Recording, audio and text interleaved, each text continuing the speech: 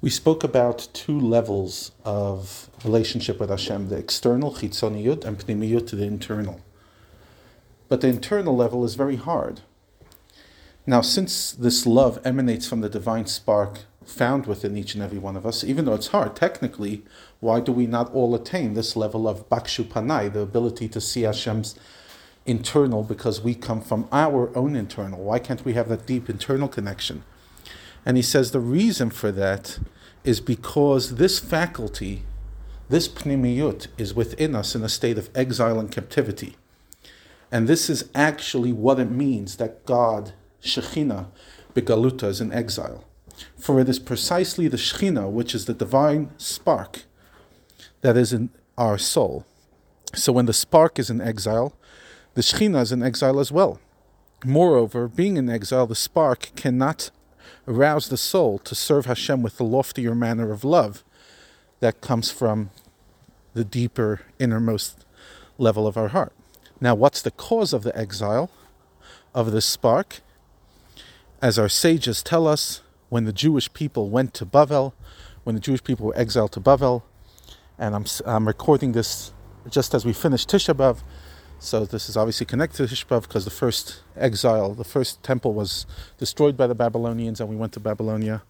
So we said when the Jewish people were exiled to Bavel, the Shekhinah went with them.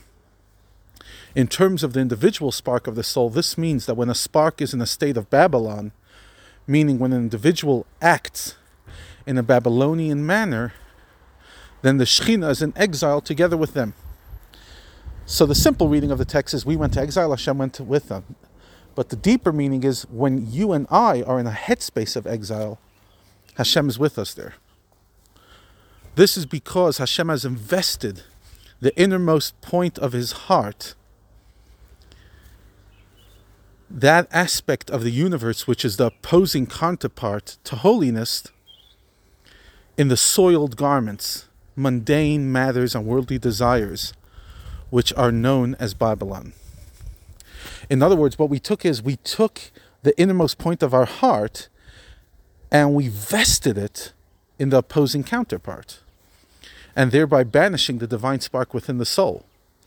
And this exile also corresponds to the foreskin that covers the covenant and the innermost point of the heart. The Torah tells us there's a foreskin on the human body, a physical foreskin, and then there's a metaphorical foreskin on the heart.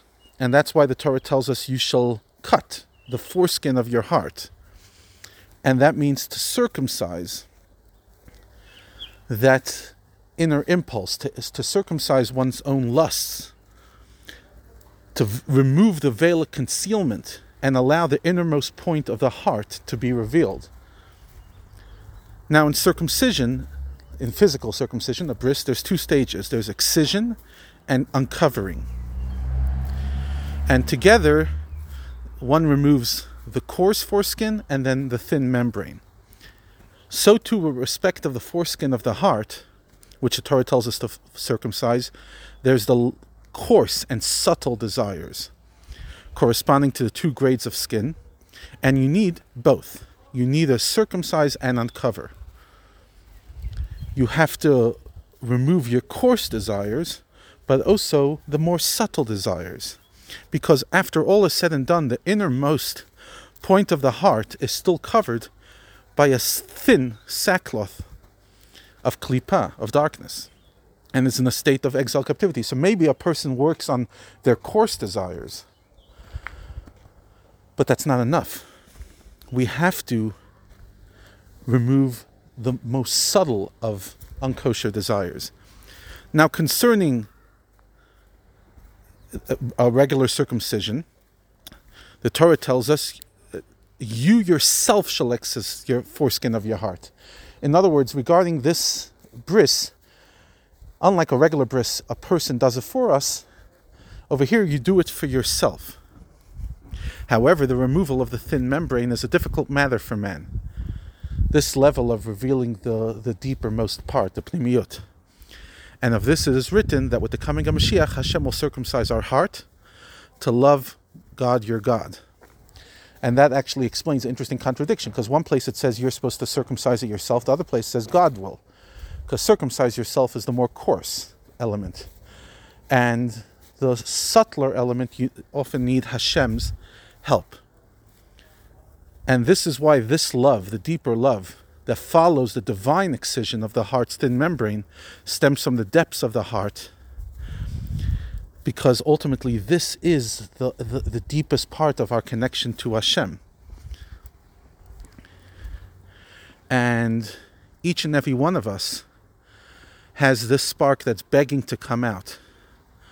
And it's our job to focus on working on it, but by not getting stuck in our own head. Because if you're stuck in your own head, then you're still in a place of selfishness and you won't be able to achieve that level.